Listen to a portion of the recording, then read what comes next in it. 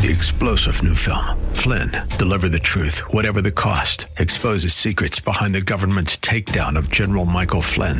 Flynn knew what the intel world had been up to. He ordered the first audit of the use of contractors. This set off alarm bells. He told the truth. He was the most dangerous person for Donald Trump to hire. They had to get rid of Flynn.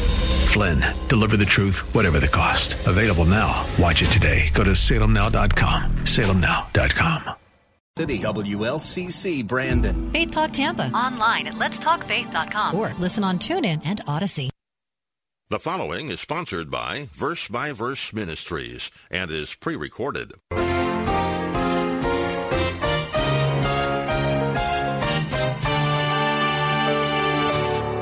All leaders have sinful defects. All. Only Christ is perfect. But a man who is above reproach is a man, though he certainly has sin, he repents of it, but this man has no glaring, ongoing sinful conduct in his life that the people would look at and say, I can't follow him. I can't listen to him. Every time I look at him, I just think of this area that's out of bounds of Scripture. We're not talking about popularity contests for leaders. We desperately need godly examples and teachers to follow in our lives and in our churches. It is an awesome responsibility for a leader to serve God and maintain a clear and consistent testimony. This is what our Bible teacher, Pastor Steve Kreloff of Lakeside Community Chapel in Clearwater, Florida, will be talking about on today's message. God has established a whole list of criteria that define what a godly leader in the church is supposed to be. He won't be perfect, but he can't be a stumbling block to the people he is supposed to be leading. This standard seems very high in our world today. Instead of saying, how can anyone be spiritual enough to live that way, we should be asking ourselves, why aren't we all trying to live by this high standard of spirituality? Here's Pastor Steve with today's message. You're listening to Verse by Verse. Now, before looking at this list of 20 qualifications, there are two issues I want to address that are related to elders and their leadership qualifications. Issue number one is this. It has to do with the way that elders are chosen. How are we supposed to choose elders? How do we recognize who elders are? Well, when Paul addressed the elders of the church in Ephesus, he told them that God was the one who had appointed them to serve as leaders in the church. I remind you, Acts 20, verse 28, Paul told the elders that the Holy Spirit has made you overseers. The Holy Spirit was the one who identified these men, who selected these men, who made these men overseers. But the practical question is this: how does the Holy Spirit do this? I mean, we believe He does this today, but how does He do this? In other words, what's the process by which the Holy Spirit identifies those who should be elders in the church? Does He, it boils down to this, does He use other elders to make the choice of new elders, or does He use the congregation to select men to lead them? That's really the question. What's the answer? Well, based on what we read in the New Testament, there was a pattern of how elders were chosen in the days of the apostles. And the pattern is that those who presently led their congregations had the responsibility of choosing other leaders to serve along with them. In other words, those who were in the position of leading the church, one of their responsibilities in leadership was to identify other leaders to come alongside with them and serve the church. For example, Paul, as an apostle, he initially selected the leadership of the church. We just spoke of that. In Acts 14, he and Barnabas appointed elders to serve in the churches. When he wasn't around, he put his representatives in charge.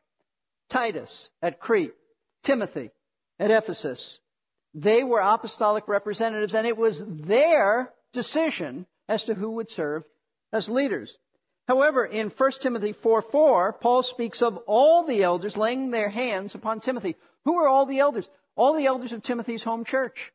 They all laid their hands upon Timothy in recognition that he had been called to be a leader in the church. So the biblical principle then for selecting new elders is that those who are already in leadership in the church are responsible for identifying and selecting new elders. Now, The way we do things at Lakeside is that the present elders, and this is how we apply this truth, the present elders identify men who we believe are spiritually qualified. And not only is there godliness in their lives, but we also look and see that they are functioning as elders. They may not have the title of elders, but they're functioning. People are responding to them as leaders.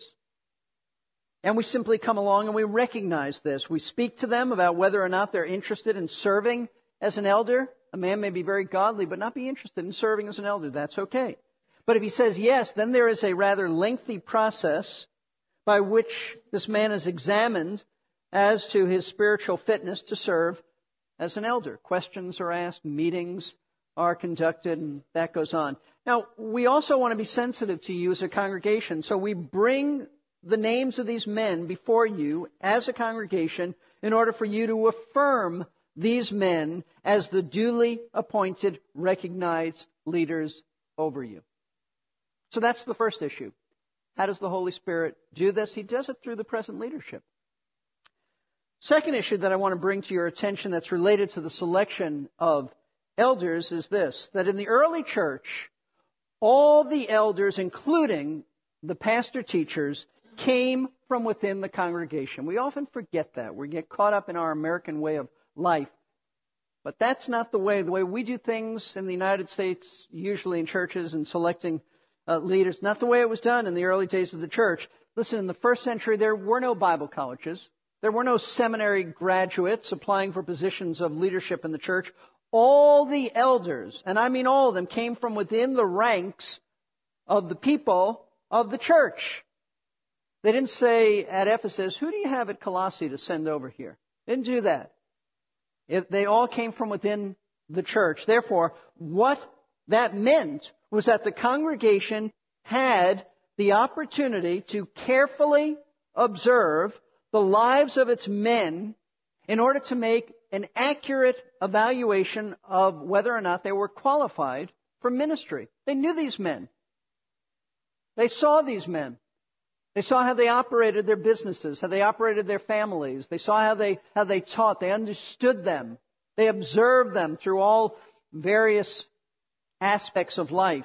See, it is the sad story of many churches today, here in our country, who choose a man to be their pastor based pretty much on hearing him preach once or twice on a Sunday and evaluating him for the most part based on his preaching ability, only to discover later that he was really lacking in godliness. And that's one of the reasons why pastors seldom end up in churches for long-term ministries. They just wear out their welcome once people get to know them. It's a bad system that you bring in the hired gun to lead the church. So the way to avoid this heartache of selecting the wrong kind of men to lead the church is for all of us to be aware of what the Bible says are the qualities to look for in a man's life if he's to be considered for eldership in the church. So what I want to do in our time remaining is to briefly mention these 20 qualifications to be an elder. And I mean brief. I want to say all of this is covered in detail, and I also mean detail, in the series in 1 Timothy and Titus. So you can get the CDs or tapes of 1 Timothy 3, Titus chapter 1. It really is quite detailed, but here we want to be very brief. So let's look at 1 Timothy chapter 3. Starting at verse 2, we read this.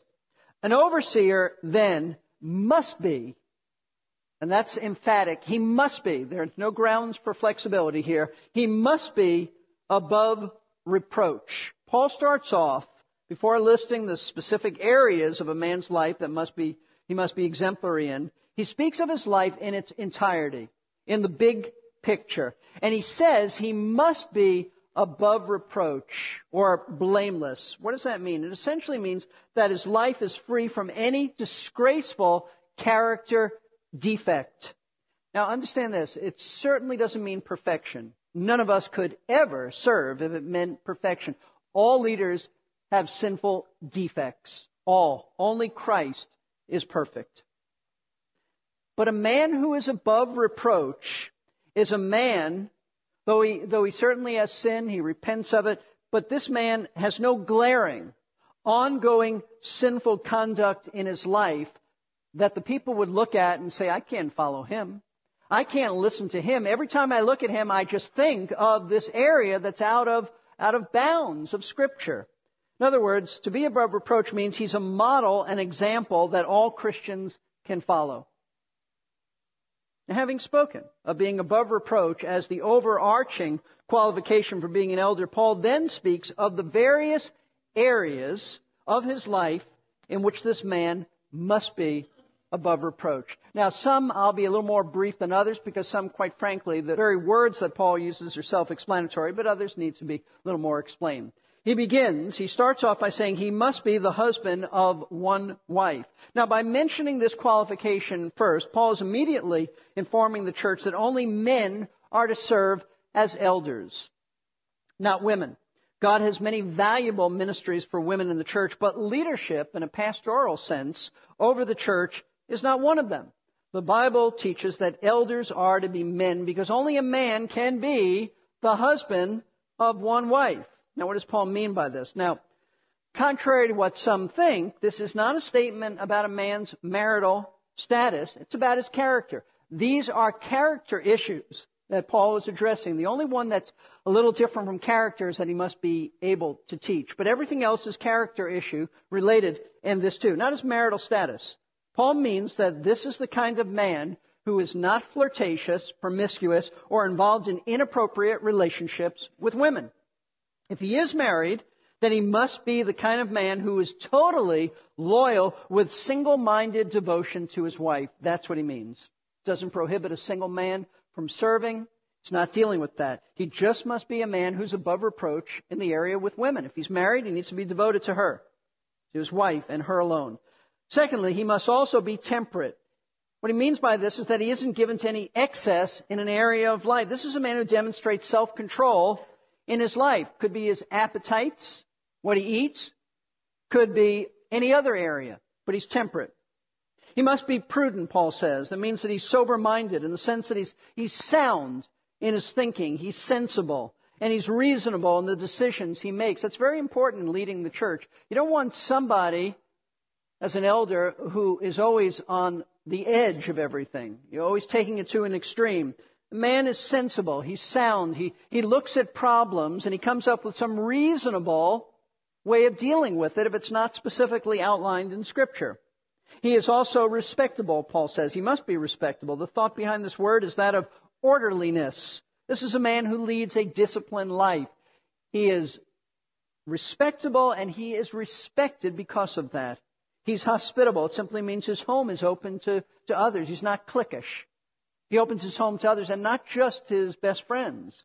Actually, the hospitable means that he loves strangers. So it means that he has a home that's open to people in general.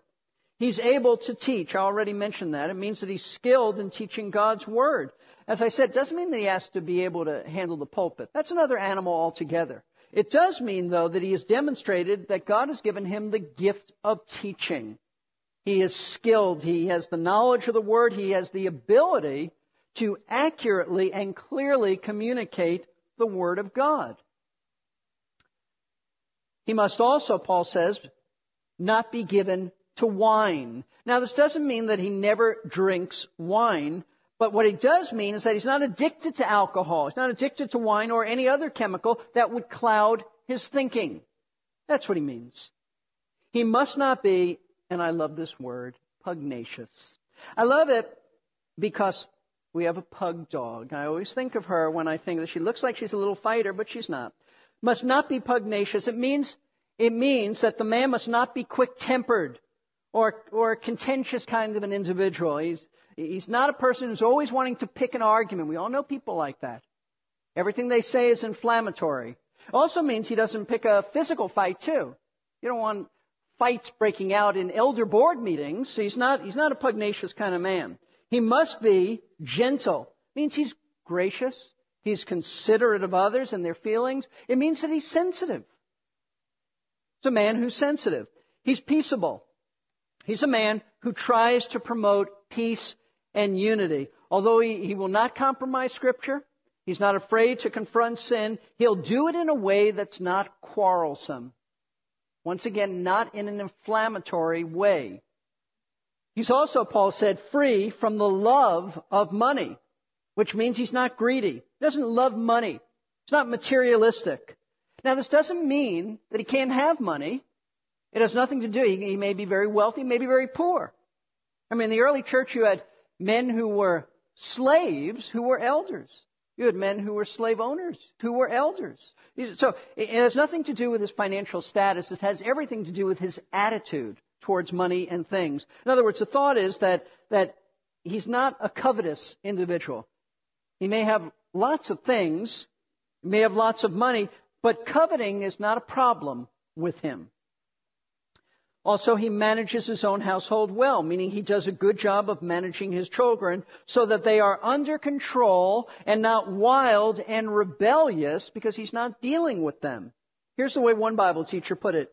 Any man unable to govern his children graciously and gravely by maintaining good discipline is no man for government in the church. That's what Paul says in 1 Timothy 3.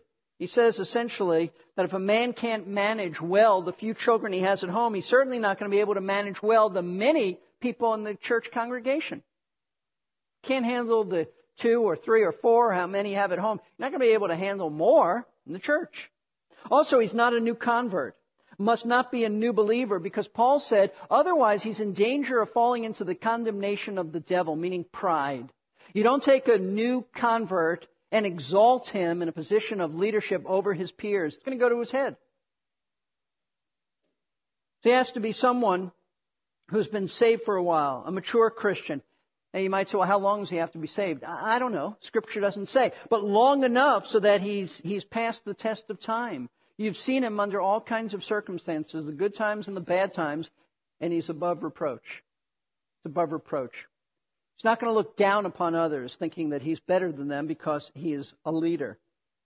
Also, he must have a good reputation with those outside of the church.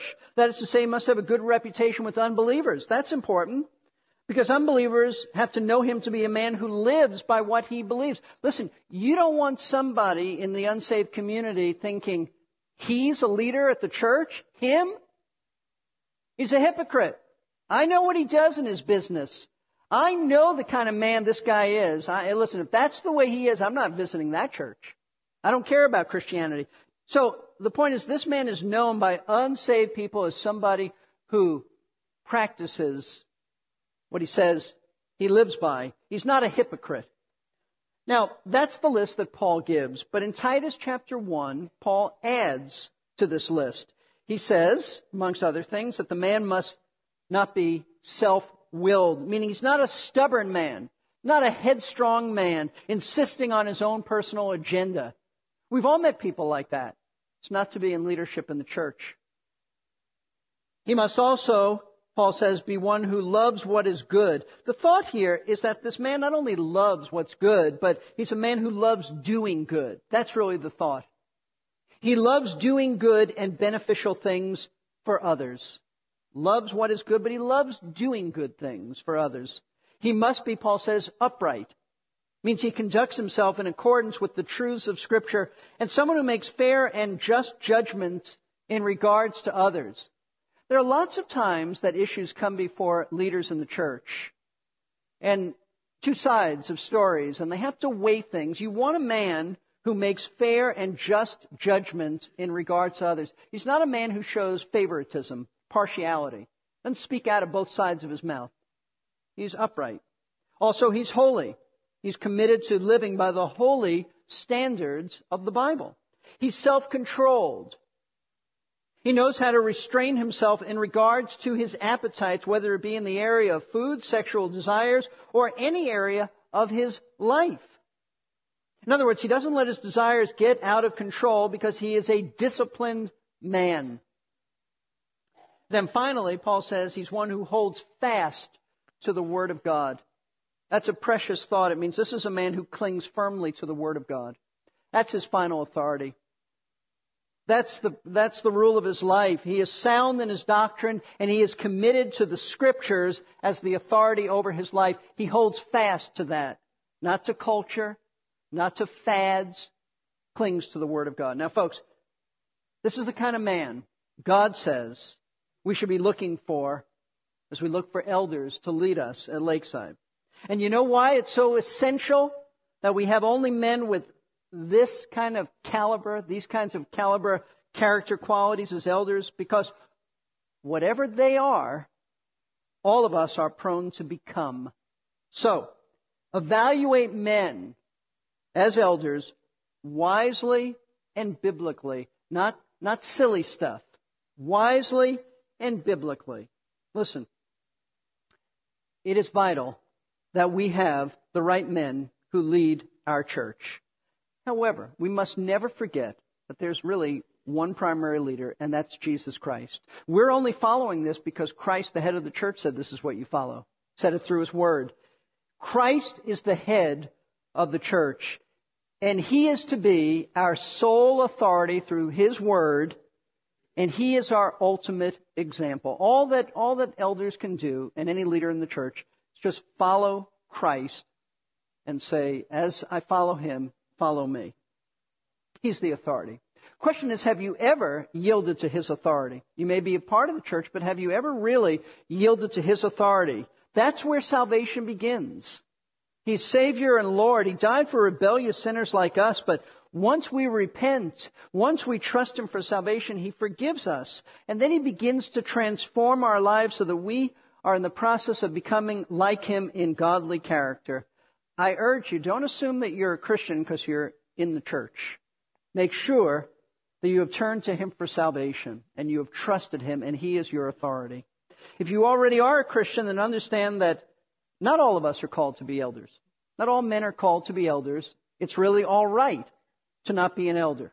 It's a matter of calling and giftedness that comes from God. All of us, though, are called to follow Christ and to follow the example that elders set for us. So, if you're one of the elders of Lakeside and you're in this service, then take heed to the standards of Scripture. Make sure that you are living by these standards because others are watching you. You represent the Lord. Make sure you represent Him well. Let's bow for prayer. Lord, we thank You that we don't have to wonder who's the head of the church. You are.